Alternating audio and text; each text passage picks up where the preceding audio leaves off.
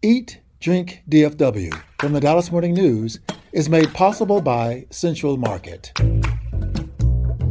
Hey, North Texas food fans. Welcome to Eat, Drink, DFW from the Dallas Morning News.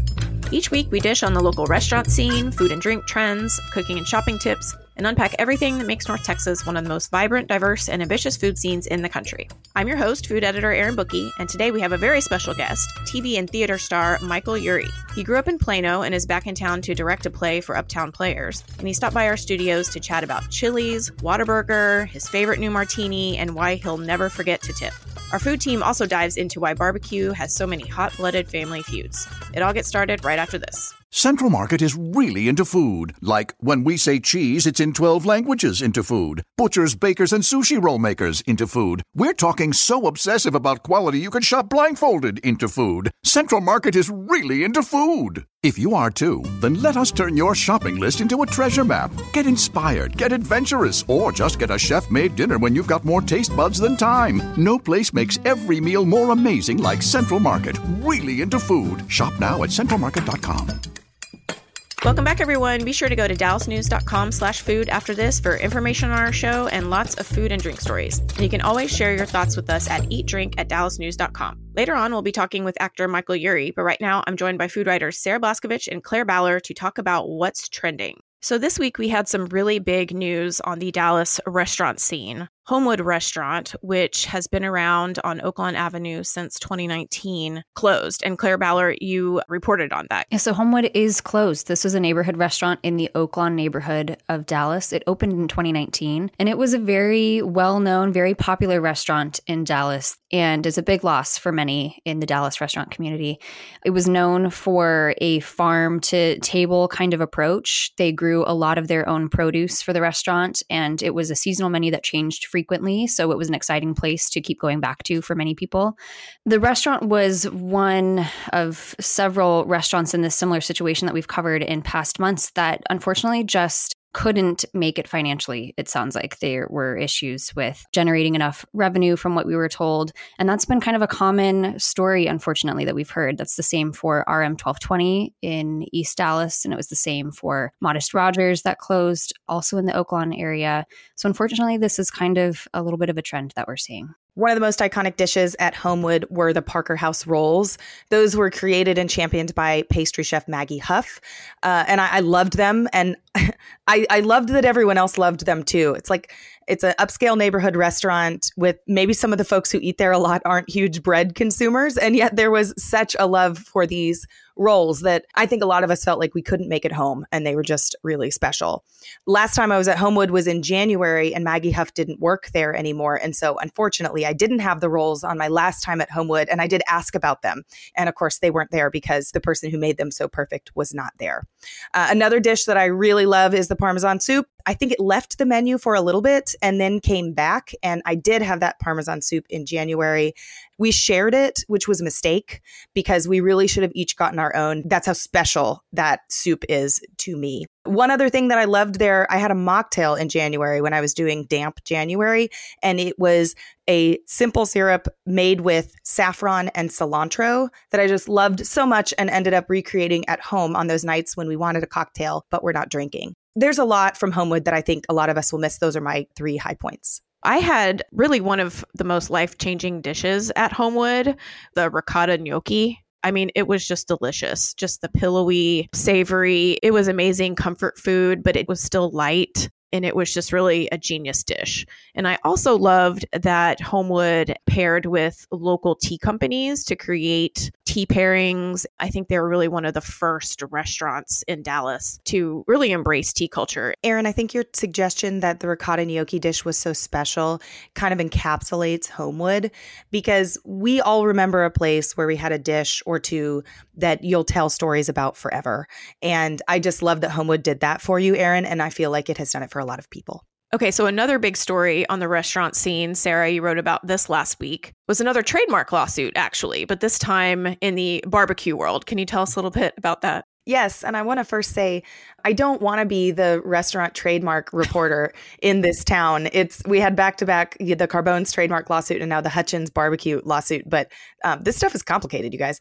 So what is happening is Tim Hutchins, who is the majority owner of Hutchins Barbecue in McKinney and Frisco, is kind of teaming up with one of his two brothers. He's teaming up with Tracy Hutchins, also known as Trey. And they're suing their oldest brother, Wesley Hutchins, and their dad, Roy Hutchins. And the reason they're doing that is because Wesley and Roy want to open a new Hutchins barbecue in Trophy Club. And I remember when this news landed, it was like, oh, how interesting. The family is opening a new barbecue place. And the two behind McKinney and Frisco say, no, yes, it is family, but we don't have anything to do with this new Hutchins barbecue. So the two younger brothers in McKinney and Frisco have two trademarks for the Hutchins barbecue name. You can file them federally with the USPTO. They filed this lawsuit using those two trademarks as bolster to say, even though we all share the same last name, we do not want you to name a barbecue restaurant that's similar or the same as ours. So what I loved about this story is all the comments we got from readers. They were all quite thoughtful. I saw a lot like, oh, no, this is Tim and Trey's restaurant. And the others were like, no, this is his dad's. So it seemed quite evenly split. Although my favorite comment was this one. The problem with last names is your family members have the same one. I wish mine were Disney. I'd open all sorts of stuff. I don't think that's how trademarks work. Yeah, exactly. Another comment was, it's almost not Texas barbecue if there isn't a family feud involved. Yes. And I think we all know that because Sarah kind of looked into all of these other barbecue family feuds. When this story was brewing, when I was reporting it, it just seemed very familiar, right? Don't we know about other barbecue families who have fought? And yes, we do. One example is Kreitz Market, which is 100 and some odd years old. The family members, almost 100 years after it opened, had a disagreement. And what came of that is they split apart. And there are now two restaurants from that same family in the same tiny town of Lockhart, Texas. There's Kreitz Market and there's Smitty's Market. That's just one example. We have the Miller family who started in Taylor, Texas. They've split into several different barbecue restaurants, some just because they wanted to split off and others because they had contentious situations around not wanting to work together. I have a story that lists 4 barbecue feuds. So you can read the other 2 on dallasnews.com/food. But what I did was I went to Daniel Vaughn, the barbecue editor for Texas Monthly, and in my opinion, the best mind in the state when it comes to how the barbecue business works. And I said, like, what's the deal with barbecue people being upset with one another? This seems like sort of a trend. And he gave a couple of reasons, which I think make a lot of sense. Barbecue restaurants are often family owned. So you're working with family and then you go home and they're still there and they're still your family. That's challenging. Also, a lot of these barbecue restaurants have tons and tons of history. So let's say it's gone through a couple generations. The first guy and whoever he ran the restaurant with, maybe they agreed. But what happens when you pass it down to daughters and sons or nephews and nieces? Do they agree with the way that it was run the first way around? How about if you do another generation? Seems like disagreement could and would happen if a restaurant's been around 100 plus years and you've got a bunch of family members who've been involved.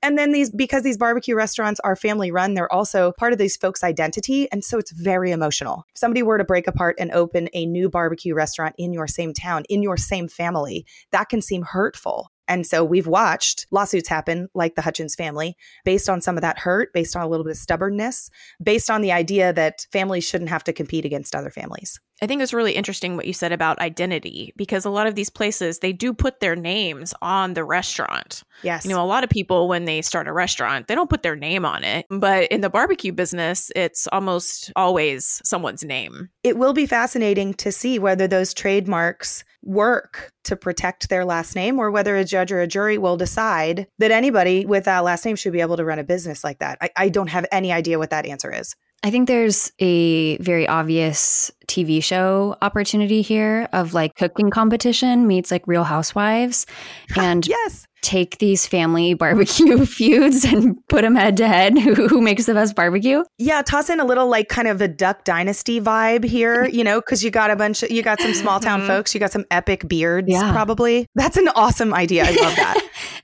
So another big story we've been talking about is this New York Times style magazine story with the headline, "When Did Hospitality Get So Hostile?" I thought this part was interesting. The restaurant has become an arena for both sides, the servers and the served, each wary of the other, each suspecting themselves undervalued and taken advantage of. What do you guys think about that? Do you think this plays out in Dallas as well? Erin, I think it's possible that there's sort of a hostile environment. But what I will say is that Texans are generally known to be friendly. And I find that in restaurants, these are still happy places. I love to seek out a restaurant where the servers love to serve, and I then love to be a customer. And I'd like to say that I think there are lots of those in Dallas. Yeah, I agree. And even Alyssa Nguyen, gaming foodie, who we had on last week, mentioned coming from California to Texas. And she said, Texas, the hospitality is just off the charts compared to California. But I do understand the roots of kind of what they're talking about. There's a tension there, definitely, between servers and diners. But what do you guys think? Like, what is hospitality? I don't, to me, it's like going to a restaurant and feeling like you are being hosted at someone's home almost. I do kind of feel like a lot of the joy and spontaneity of dining is disappearing, at least for me. Just the way that reservations have become so difficult, that just is a complete spontaneity killer.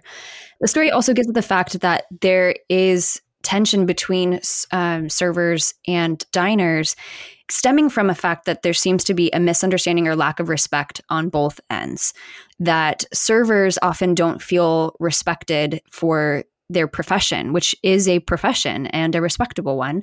And diners, I think more frequently since the pandemic, have had negative dining experiences with bad service. And I think a lot of that goes back to the labor issue that you see in the restaurant industry. I think there's like a growing impatience. Everyone is like, if you delay 1 second helping me, like it's just super intense. Erin, I think you're exactly right. And I think I have the answer. Oh, okay. Eat at a Tex-Mex restaurant where they give you chips and salsa pretty close to when you sit down, and everybody's going to be okay. You get something to nibble on, you take the edge off. I mean, I so agree with the impatience, and we see it not just in restaurants, in our everyday lives. But sit down at a place where you can snack, and I think everybody might just chill out a little bit. Yeah, I think chips and salsa are pretty much the answer and solution to everything. That was my hope. Just throw some chips and salsa at it. Yep. Thanks, everyone. Stick around. We're going to talk to actor Michael Urie about his childhood food favorites and his new favorite Dallas restaurant. That's right after this. Central Market is really into food. Like when we say cheese, it's in 12 languages into food. Butchers, bakers, and sushi roll makers into food. We're talking so obsessive about quality you can shop blindfolded into food. Central Market is really into food. If you are too, then let us turn your shopping list into a treasure map. Get inspired, get adventurous, or just get a chef-made dinner when you've got more taste buds than time. No place makes every meal more amazing like Central Market. Really into food. Shop now at centralmarket.com. Welcome back, everyone. We have a very fun and special guest with us today. Actor Michael Urie is here. You may know him as Mark St. James from the hit TV series Ugly Betty, and also from his roles on Modern Family, Partners, and The Good Wife. He also has an award-winning theater career, and he's currently in North Texas directing Silver Foxes with Uptown Players at the Theater 3, which runs March 2nd through 12th. Hi, Michael. Hi. And so we're also here with Julie Fisk, our producer, because you guys have actually known each other for a long time, right? Yeah. Yes, Michael came on when I was doing mornings at KVIL with Tony Zaza. And a bunch of times. Oh, wow. Yes, a bunch of times. And it was when you were doing Buyer and Seller. Right. I remember you gave us tickets so we could go and see it. It was so amazing. Oh. You're so amazing. You're so great. But the best part is that you gave me better seats than Tony. So I have always adored you for that. Well, Thank I know you. where my bread is buttered. Since this is a food podcast, Right. I know where my bread. Nice callback. We appreciate the food references. Well, there was a lot of food in that show, actually. That show is a play about a man who gets hired to work in the basement mall at Barbara Streisand's house, which exists. She has a mall in her basement. Of course she does. Yes. Of course she does. The guy doesn't exist, as far as we know. That's fiction. But I played all the characters. And one of the shops in the mall is a sweets shop where there's a frozen yogurt machine. This is all true. There is really a frozen yogurt machine in the basement mall of Barbara Streisand's house. Did she ever come and see it? Was No. there ever? Oh, She never came. what? She never sent me flowers. She never came to see it. We filmed it for PBS, and I'm told she saw that version. It wasn't mean. It made light of the mall. We definitely like had a lot of jokes at her expense, but it wasn't mean spirited. It was written because we love her. And also, you know, she's been herself for so long. I mean, she's 80. It's true. She's like, that's like a 60-year career. And she's been famous basically that whole time. So like, I don't think she really gets why that's funny to us that she has a mall in her basement. I don't think she really understands like, you know, I think it took years before she realized that it's funny that drag queens dress up like her. Right. And so, you know, maybe in another 15, 20 years, she'll be like, oh, I guess it is funny that there's a mall in my basement. And it's entirely possible that Barbra Streisand would live to be 110 years old and live long enough to get the joke. Like, that wouldn't surprise me at It'll all. all come back around. Yeah, or clone herself as she did her dogs. You know, she cloned her dogs. That's probably already happened, honestly. Yes, there's another Barbra Streisand living in the basement. There's In like the basement. In the shop, there's a cryogenic freezer. How often do you get to Dallas? I come whenever I can. I don't have family here anymore, but I still have a lot of friends here. My sister and I left Texas many years ago. I left when I was 19 to move to New York, but I come whenever I can. Anytime there's a gig, I take it because I love coming here. Just being in Dallas and watching how it's changed over the years, which is like immensely. Even Plano, where I grew up, has changed a lot. Yeah. And, you know, Plano kind of used to be the end of the road. There was McKinney and like much smaller towns beyond Plano, but now Frisco is massive. That's where you would go to get your tie cut off at that steakhouse, and that was basically it. And there's going to be a amusement park. It's crazy. I didn't recognize a thing when I went to Frisco. Yeah, we just talked about it in the last episode with the big PGA course that's coming there, and how Frisco isn't even a suburb of Dallas anymore. It's Frisco. Wow. Like it's its own thing. It's like the new Orlando, but without Disney. Wow. Exactly. Is it going to be DFFW soon? I love that. That's pretty good. Good for you. You should copyright that. The more F's, the better, I think. It's funny, though, to think that you've been gone this long because you're still like vital to the local theater scene. Oh, that's so You nice. really are. Well, thank you. When we did the tour of Buyer and Seller, I said, I have to go to Dallas. We have to take it to Dallas because I love the Dallas theater scene. I always love the Dallas theater scene. That's where I learned theater and fell in love with theater. And I always wanted to come back. I always wanted to come do something. And when I learned about Uptown Players, this amazing LGBTQ theater company, I saw some of their stuff and I got to know the people who run it, Jeff Rain and Craig Lynch. And we always talked, well, what could we do? And this play, Silver Foxes, was written by Stan Zimmerman and James Berg, who are TV comedy writers from some of your favorite shows like Golden Girls and The Nanny and Gilmore Girls. And they wrote movies like the version of Annie, the musical that was on TV, the Brady Bunch movies. I love those. So they're like real pros. They're a big deal. And they decided they wanted to write a play. And I'm friends with them from showbiz. I became friends with Stan first. You know, when I host stuff, Stan is my go-to guy to make my stuff funny. And so he was like, listen, we've written a play. You do theater.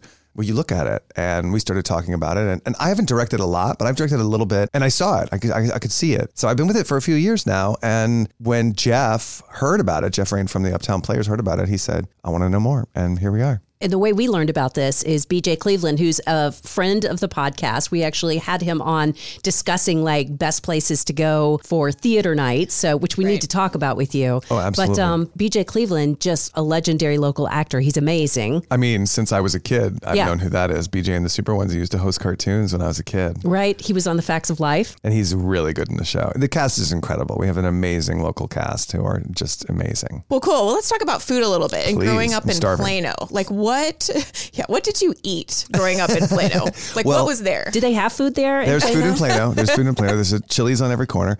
I actually love Chili's. And now that I'm like an adult, I have to remind myself that there are other places because I love me some Chili's. Well, wait. Okay. And we need to ask this question for Sarah Blaskovich. Yes. Since they just discontinued the original chicken tenders. The Crispers. Yes. Okay. Did you eat the Crispers or do you like the new version? I don't know because I wasn't a chicken crispy tender person. I was an old timer with cheese. And chips with the and knife salsa. stuck, Yeah, with the like- knife. And chips and salsa. That's the thing about like Texas, like the chips and salsa, anywhere you go here is superior to anywhere else. Good to know. And chips and salsa is probably my favorite food. But like the other night I went to Bolero and I ate my weight in chips and salsa. They just kept coming and I just kept eating. But Chili's, those thin, delicious, crispy, oily chips and they're like watery salsa. Oh, just great. Okay, so if you're going to the grocery store to buy salsa, what do you get? Herdez. That's good to know. Herdez is my go-to. You ever have a corn chip? It's called have a corn chip. No. What is that? They have them at Whole Foods here. I discovered them in California. They're made with soy sauce. Really? Yeah. They're really good. That sounds amazing. Really, really good. And what are they called? I think it's called Have a Corn Chip. Oh, okay. I was like, am I spelling this right in my head? Have a corn chip. Have a corn chip. And they come in, it's a small bag. It's like 30 chips. It's not a lot. You really can only have one corn chip. Yes, a chip. Yeah, A chip. exactly. Yes. Exactly. And they are soy saucy and they're really good. Where do you get these? Whole Foods. That's Whole going on my Foods. list. Yeah. And so you say you went to Bolero when you were here. Where else have you gone since I've been here? Okay, so I went to this place. My friend Nico Martini. You know Nico? Yeah. Okay, so he's one of my very best friends in the whole world. Oh, great. And he is Mr. Dallas. Yeah. He literally wrote the book about Texas cocktails and Right. Texas whiskey. He has these 2 books out. Right. And he has his own whiskey called Grayson. Yeah. He and his wife Sarah took me to the Brass Rail. Oh, Brass Ram. I'm sorry. The Brass Rail is a strip club I went to in Toronto. The Brass Ram. Holy crap, is that a good restaurant? Gorgeous decor. The food is incredible. I like a martini. And they talked me into something. It was this other kind of martini, but it had dill in it. Oh. I know. I was like, Sorry, I don't like dill I at all. made that Julie Fisk That face. The face. I was like, I don't know about dill, but he kept talking it up. It was delicious. The dill was very subtle. Anyway, Brass Ram, Yes. not to be confused with the Toronto strip club I went to, is incredible. That's like probably the best thing I've done since I've been here. This trip. Yeah. Have you been to the Clifton Club yet? I know they're famous for their martinis. No. You would love that Where's place. that? Henderson. Yeah, if Sarah Blaskovich was sitting here, she would say Clifton Club for their martinis because that's Okay. one of her favorite places too. They also have cigarettes on the menu for $3. Yes. Really? I feel like that's a very New York thing. And like you when can- we saw that, we were like, is this New York? A Lucy. Is this That's called a Lucy. Okay. Really? Yeah. A Lucy, yeah. Oh, we just learned something. Yeah. A loose cigarette. And we still don't know where you smoke it. We don't know where. Yeah, you're not allowed to smoke it there. Yeah. Probably not on the out front either. Yeah. Right, yeah. They probably leave a window open in the bathroom and you have to just go stand next to it. Yeah. You know, like back in middle school. Ooh, that makes me want a cigarette. Yes. I want to spend $3 on a 4-minute. Lame high. Yeah. I guess you're kind of a bar and cocktail guy, right? Like, so what else do you Well, to drink? I do like scotch. I really like the browns. There's a scotch called Lafroig that I'm really into. Actually, I started drinking Lafroig when I was doing buyer and seller because that was a really challenging gig. It was a Oh, I'm sure. 100-minute play. All you. All me. I never left the stage. I did 8 shows a week in New York off Broadway for like a year. And I was really exhausted. And the producers, who I love, they wouldn't back down on doing 5-show weekends. So a 5-show weekend is Friday night, Saturday afternoon, Saturday night, Sunday afternoon, Sunday night. So by Sunday night, you are fried. Yeah, you need scotch. You need a scotch, but you also like cannot afford any kind of hangover. So I had this Lafroig, maybe in Scotland, but you can get it anywhere. And it was so delicious and so smooth. It's actually really smoky, peaty. A lot of people don't like it because it's real intense, but I love it. It has a real like kick. It's like drinking a campfire, basically. How do you drink it? I drink it with a big rock, which like slowly dilutes it. Right. So Okay. the first few sips are woo, and then as you keep going, it's easier to drink, and you can't drink much of it. And so what do you kind of eat while you're working? When I'm in a play acting on stage, I eat real clean. I become a creature of habit. So I sort of find what's right for me, and then I stick to it because I don't like anything going on in my stomach when I'm on stage.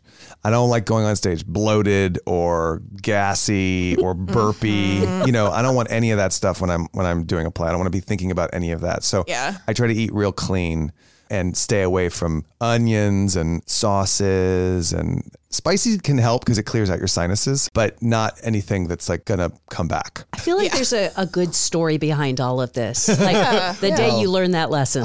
I have been over the years prone to food poisoning.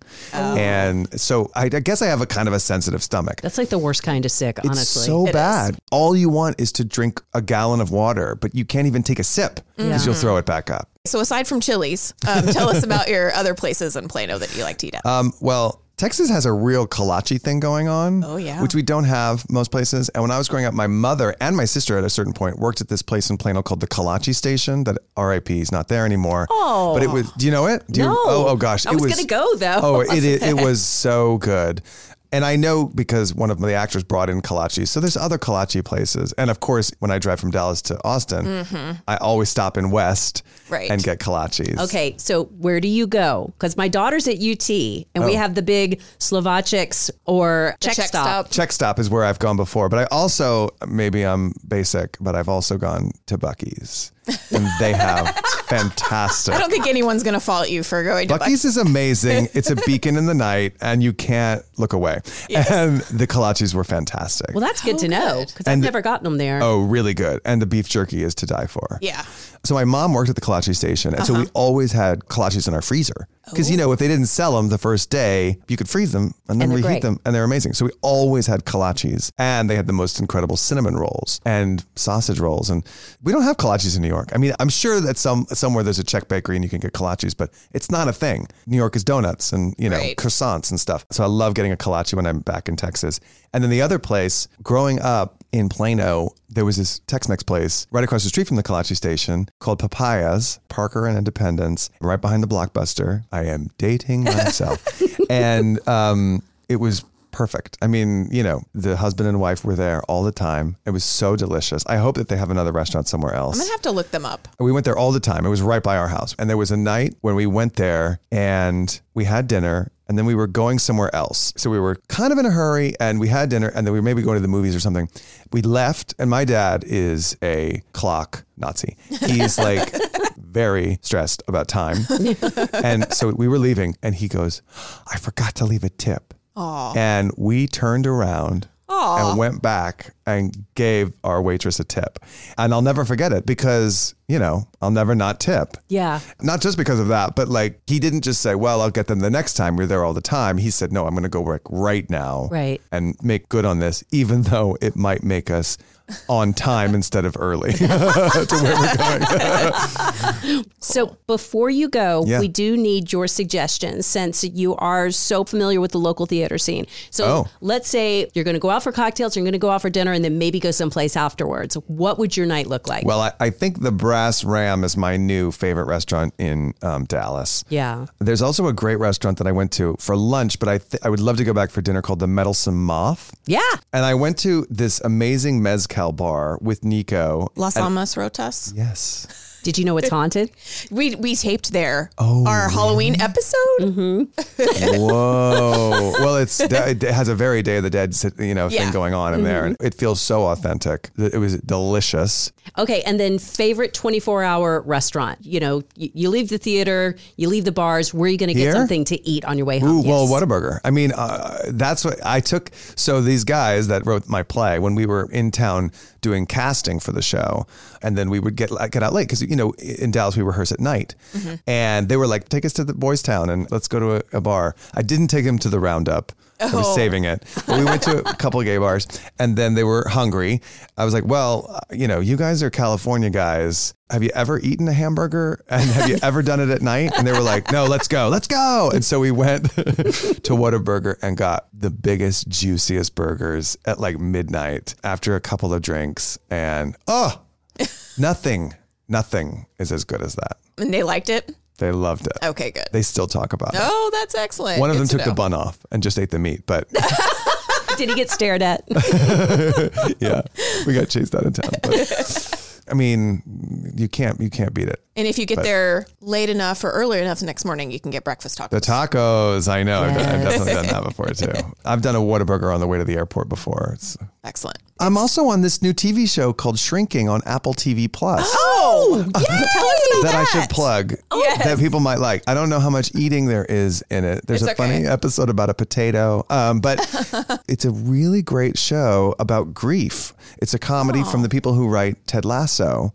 It stars Jason Segel and Harrison Ford. What is it like working with him? Oh my gosh, really cool. Both of them are just fantastic. Jason Segel's like the sweetest, warmest individual, knows everyone on the crew's name, and if he doesn't, he asks for it.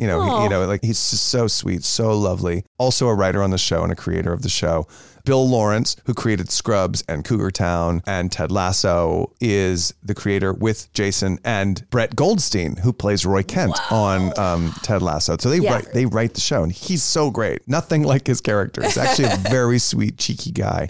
It's about a guy who's dealing with the loss of his wife, and he's a therapist. He starts treating his patients very differently over the course of the show. He starts telling them what to do instead of asking them how they feel. And the, effects are sometimes great and sometimes horrible.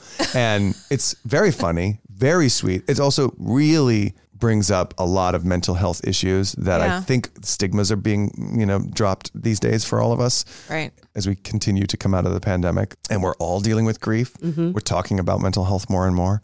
Harrison Ford plays his mentor in the practice, along with Jessica Williams, and I'm Jason's best friend. And as all great TV shows do, they have a cast of characters that they find ways to integrate with one another. And so I'm Harrison's estate lawyer, and I'm also friends with Jessica, and I know their neighbors. So you sort of become a TV character family. And so I had the most wonderful time shooting it. It's on Friday nights on Apple TV Plus. Check it out. I think it's really great. I'm really, really proud of it. And that sounds wonderful. Yeah. Sounds like something. God, congratulations. Thank you. That's enormous. Thank you so much. It's cool. I felt really lucky to get it. I had some imposter syndrome actually at the beginning. I was like, are they sure?